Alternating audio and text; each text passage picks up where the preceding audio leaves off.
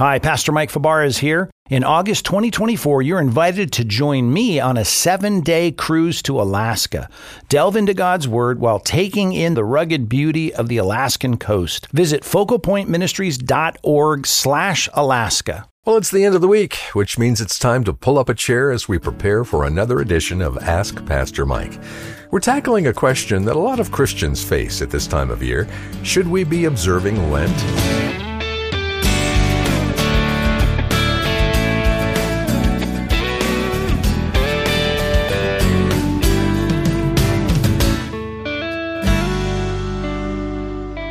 Welcome to Focal Point. I'm your host, Dave Drury. Glad to be here as our teacher, Pastor Mike Fabarez, tackles an interesting question from one of your fellow listeners. Unless, of course, the question was submitted by you. Now, coming from various church traditions, you might be accustomed to certain rituals associated with the season leading up to Easter. And today we're talking about the facts surrounding Ash Wednesday and the Lenten season. Is this something all Christians should observe? Well, let's join Executive Director Jay Worden and Pastor Mike Fabarez for the answer. Jay?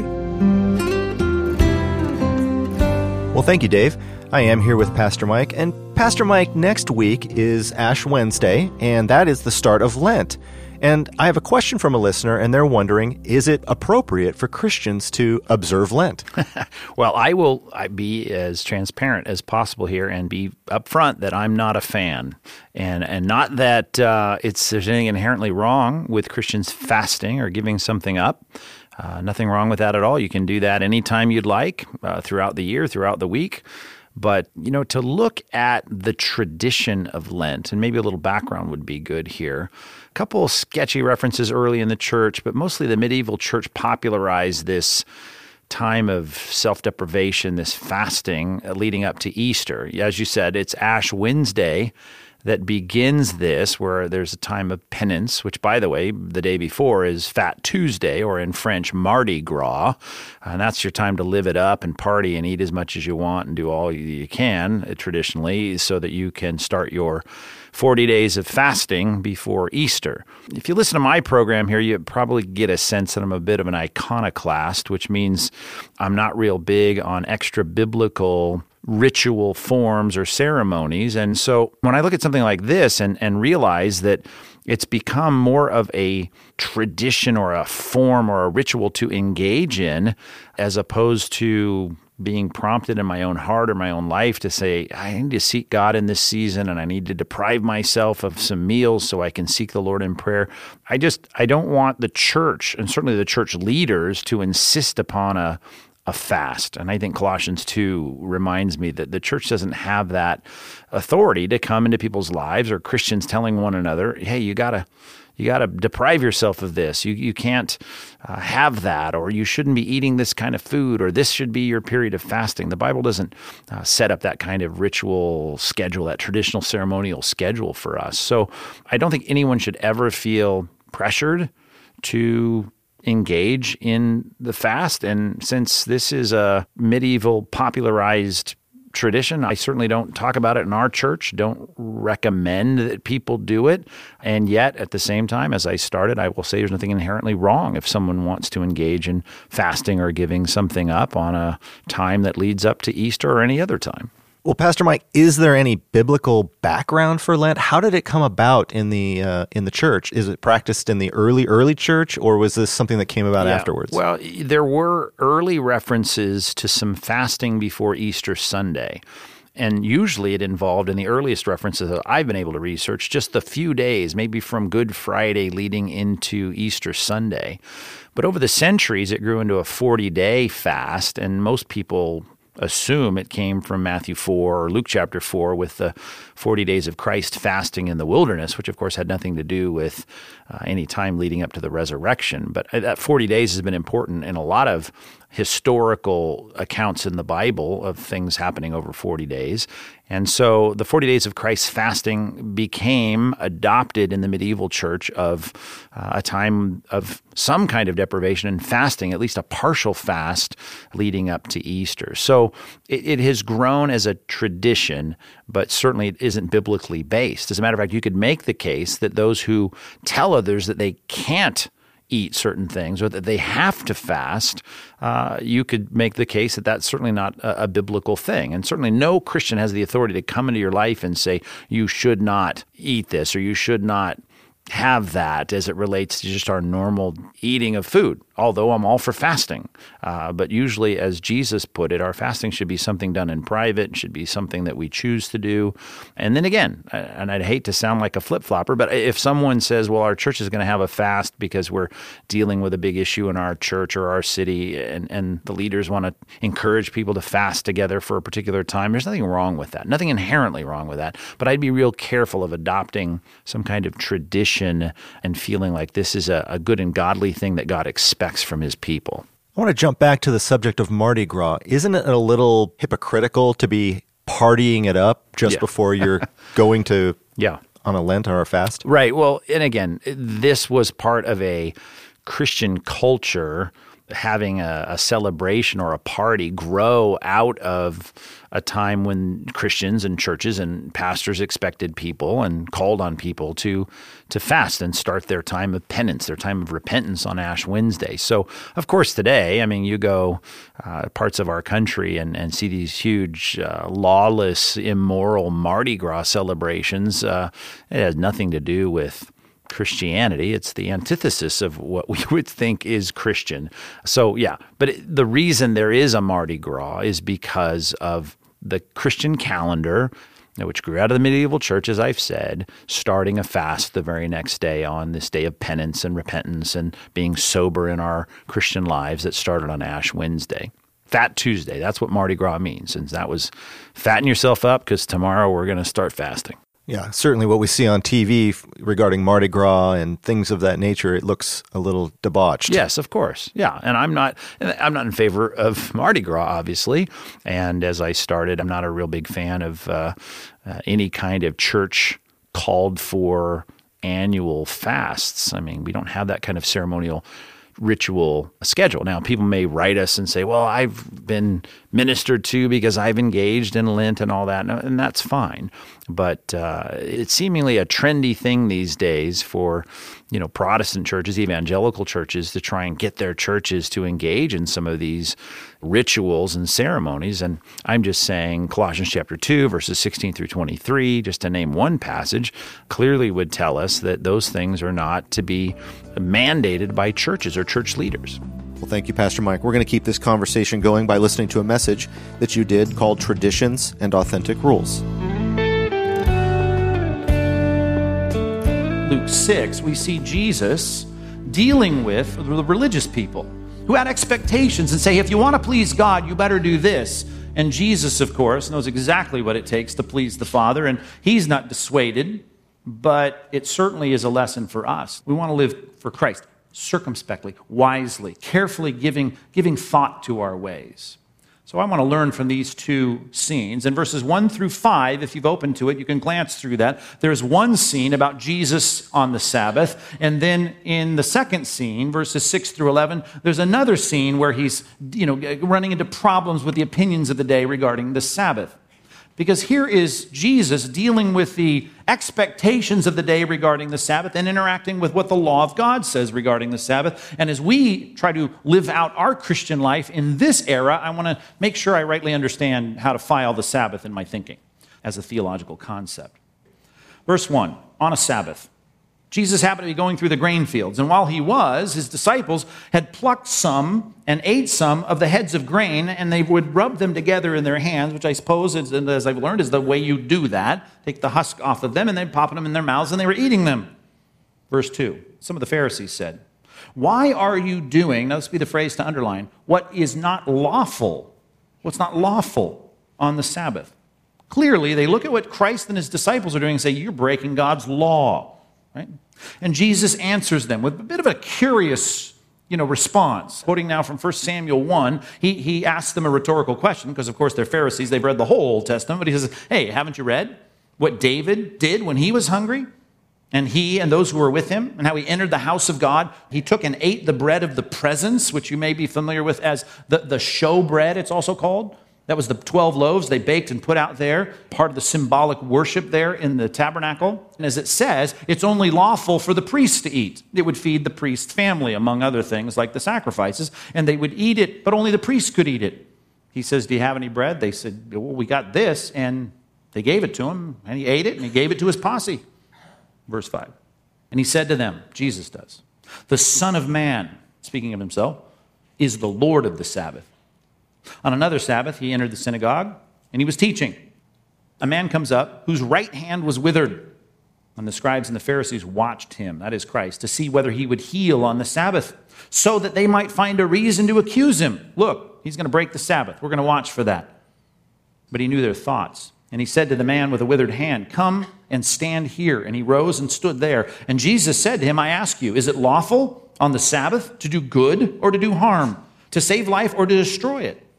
And after looking around at all of them, he said to him, stretch out your hand. And he did so, and his hand was restored.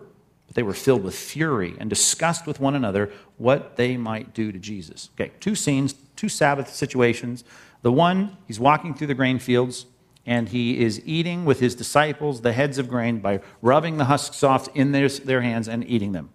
They said, as we've read, you're doing something that's not lawful. Jot these references down if you would as I read them for you. Let's start in Exodus 16:23. This is the scene when they're out in the wilderness. We've already gotten the command to rest on the seventh day. By the way, that's what the word Sabbath means. It means to rest, to cease from activity. He's already given the command, God has, through Moses, that everybody's supposed to rest on the seventh day, Saturday. And then some of the details of how to deal with things like, cooking. Now think this through. Said no work on the seventh day. Saturday don't work. So, okay, we're going to shut down, whether it's harvest time or not going to work. We're not cooking meals. We're not gathering, going to the store to get it, and we're not bringing it back and cooking it. Okay? We're eating leftovers on Saturday. That's the picture. Now, if you want a modern equivalent to what Jesus is doing in verse number 1, going through the grain fields as he's walking through there, plucking them and eating some heads of grain, rubbing them in their hands, that's like you stopping by the little stand on the road by your house and buying a Snicker bar. Right? Here's my contention, though not every commentator will tell you this. Jesus is not violating the Sabbath according to the law. And you're going to ask, well, wait a minute. Jesus even says it. It was not lawful for anyone but the Levites to eat this. The priests could eat it. David couldn't eat it. Now, why would he bring that up? Not because there's a correspondence to the infraction of the law. Okay?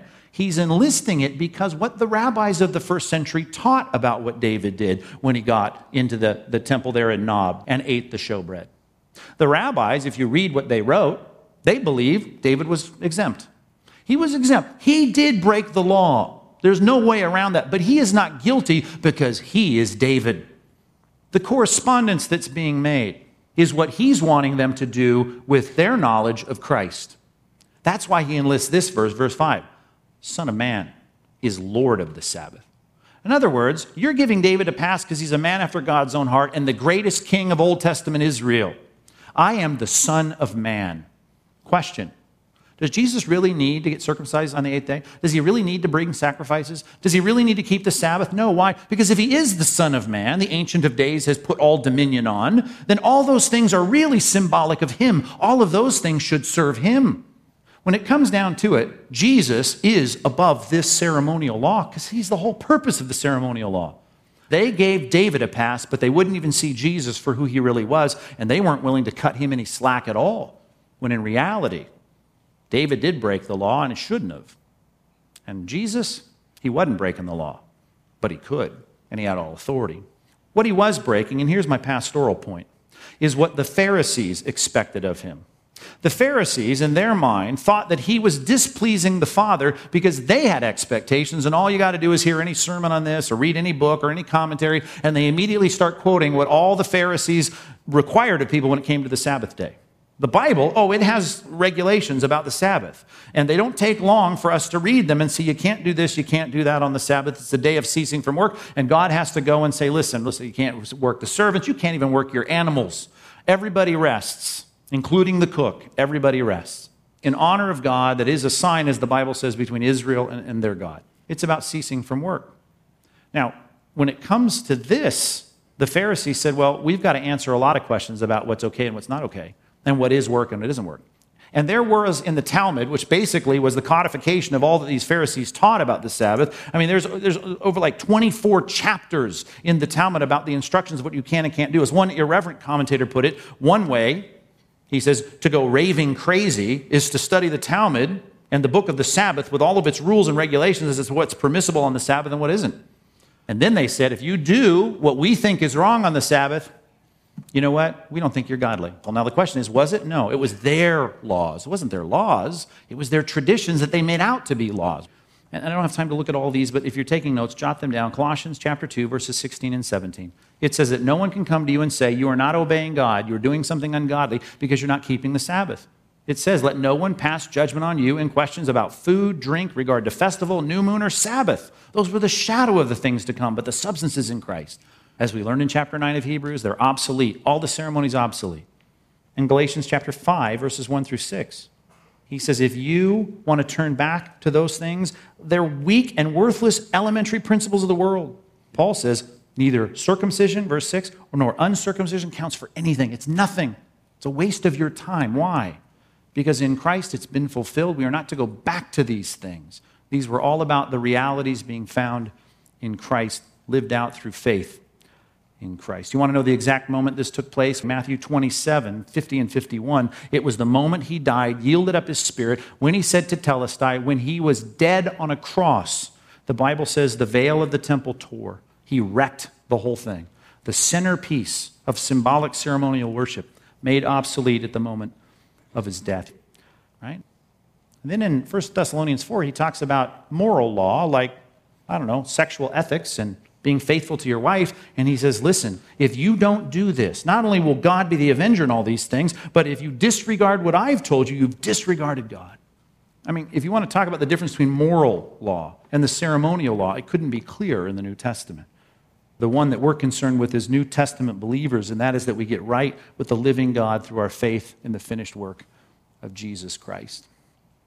If we get back to the second scene here, in Luke 6, on another Sabbath, enters the synagogue. He's teaching. Man with a withered hand, right hand, comes in. Scribes and Pharisees watched him to see whether he would heal on the Sabbath so that they might find a reason to accuse him. Now, all that you know about this passage, because we read it earlier, tell me this. Did the Pharisees and scribes want him to heal the man on the Sabbath? Yes or no? Yes. Why? So they could bust him. Now, let's just think about this. You got Sabbath keepers in their heart wanting this man to break the Sabbath. Do you see the problem here, the hypocrisy of this? But he knew their thoughts. He knew that's what they wanted. So he says to the man, verse number 8, with a withered hand, hey, you come stand here. You can see the indignant frustration of Christ. And he rose and he stood there and he said, I ask you, is it lawful on the Sabbath to do good or to do harm? Now that's what he wanted to do to the man with a withered hand. Not only prove his credentials, as he's doing throughout the synagogues in Galilee, but he wants to do good to this man. It's a good thing. He says now in the second couplet, he says, is it lawful to save life or destroy it? You don't need, to have all your limbs working to live life. He's not saving a life here. But he uses the second couplet because in reality what's happening is they are there on the Sabbath plotting to destroy Christ. Look at him expose their motive. Here's what he says. You're here on the Sabbath, not only wanting me to break the Sabbath, but look at your own heart. You come here saying you're keeping the law of God, but in your heart you've come here to destroy a person. I'm trying to speak a word and heal the person, and you're trying to condemn me for that. Do you see the hypocrisy in this? The hypocrisy is they're there checking a box that they're Sabbath keepers doing what God wants them to do, when in their heart they're doing something terrible. They're plotting to kill a man who's simply speaking a word. And if you're talking about regulations from the law of Moses about healing, we have none. Why? Because it's a miracle, because people don't do this. Is it much work anyway for Christ to speak a word and heal the man? Say, stretch out your hand? Here's what's happening. You've got men who on the outside look like they're keeping the laws of God. And in fact, I suppose on the outside they were, but on the inside they weren't. Because we can be something on the outside and something else on the inside. Like the old story I often tell about the kid in class told to sit down, sit down, sit down, sit down. Finally, disgruntled and frustrated and defiant, the kid sits down and tells the teacher, I may be sitting on the outside, but I'm standing on the inside. Now you say, well, I don't think that's happening in my life. Let me show you a passage. Mark chapter 7. With this, we'll wrap it up. Mark 7. Not only are they taking the teachings and commands of people and putting it on par with the teachings and doctrines of God, it's worse than that. They're raising those as a cover for evil behavior. Look at how he puts it beginning in verse 8. When it comes to these two things, it's not only that you equate them and keep them equal, It's that you're actually leaving the commandment of God, Mark 7, verse 8, and holding to the tradition of men. And he said this, you have a fine way of rejecting the commandment of God in order to establish your tradition.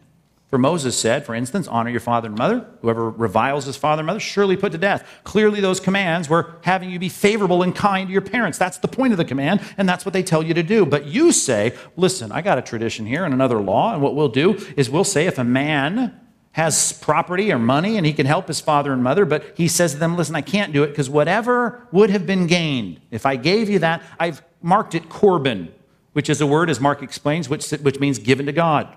I've kind of put an X on that for God. I've set the money aside for God. Then you no longer permit the man to do anything for his father or mother, thus making void the word of God by your tradition that you handed down, and many such things you do. You do something that gives an appearance of godliness, but in many ways you're doing that while your heart's moving in the opposite direction. And when it comes to this, the Bible says honor your parents, and look at this one practice where you'd say, well, I really don't want to honor my parents. And because I don't want to honor my parents, I've come up with a way to justify not honoring my parents by putting some kind of thing here that looks very religious, and that is, I've set the money aside for the Lord. I can't give it to you. You're really breaking the law while you're giving the appearance that you're keeping the law. That's kind of hypocrisy God has just had enough of. As a matter of fact, the Sermon on the Mount that's recorded there in Matthew chapter 5 is filled with those things. He says, you may be checking the box and you may never have murdered anybody. You have no rap sheet. And yet in your heart, you harbor bitterness toward them. When you hate them and call them names, the Bible says, really, you're moving in this direction toward your neighbor, when the Bible says love your neighbor and should be moving in this direction. When it comes to adultery, hey, fantastic, faithful to your wife, you haven't committed adultery. That's supposed to lead you to fidelity and there's oneness in your marriage, but instead you're moving in your heart in the opposite direction with a lust-filled heart. You're keeping the law on the outside, but on the inside, your heart's running the other direction. Oaths. Right? Bible says that the oaths, to make an oath, make a commitment, do all that. But here's the thing, you're using that to say it only is applicable and my words are only binding when I'm making an oath, and I can then do the opposite. I can be untrustworthy and I can do something that really isn't real. It's not true. It's deceptive because I didn't make an oath. God lists all those kinds of things and says, look at what you're doing. You're keeping the law on the outside, or at least you think you are, and maybe someone sees that you are, but on the inside, your heart's running the other direction. Let that be the pattern for what you do all week. If you're going to tell the truth, I'm telling the truth inside and out. If you're going to be faithful to your spouse inside and out. If you're going to deal with the issues at work and deal with the integrity that the Bible asks for, inside and out. Don't let your heart be moving in the opposite direction. You make sure this is all something that's authentic, non-hypocritical, and make that a pattern for the rest of your week. You're listening to Focal Point with Pastor Mike Fabarez, and the message you just heard is titled Traditions and Authentic Rules Discernment. To hear the complete uncut version or to view the message notes, go to focalpointradio.org. It can be so easy to just go with the flow of what others are doing or expecting of you, but God wants us to be students of His Word, learning to discern truth from error and biblical commands from human opinions. And that's part of our mission at Focal Point. We're here to equip you and train you so you won't be led astray by various winds of doctrine. But we can only fulfill that mission when friends like you support us.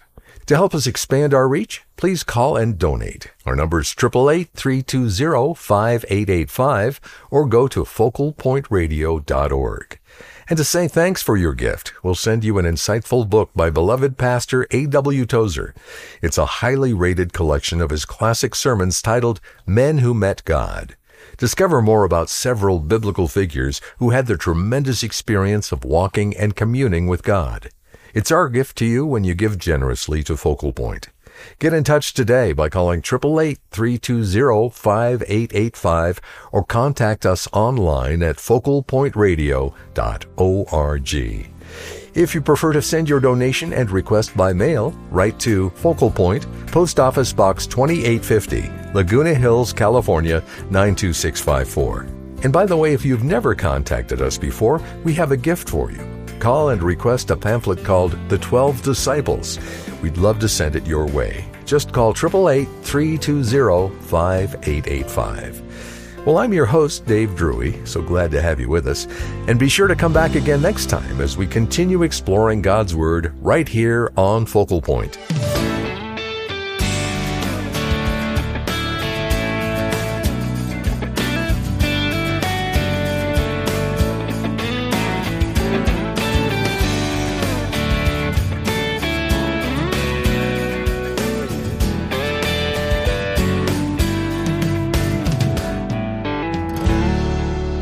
Today's program was produced and sponsored by Focal Point Ministries.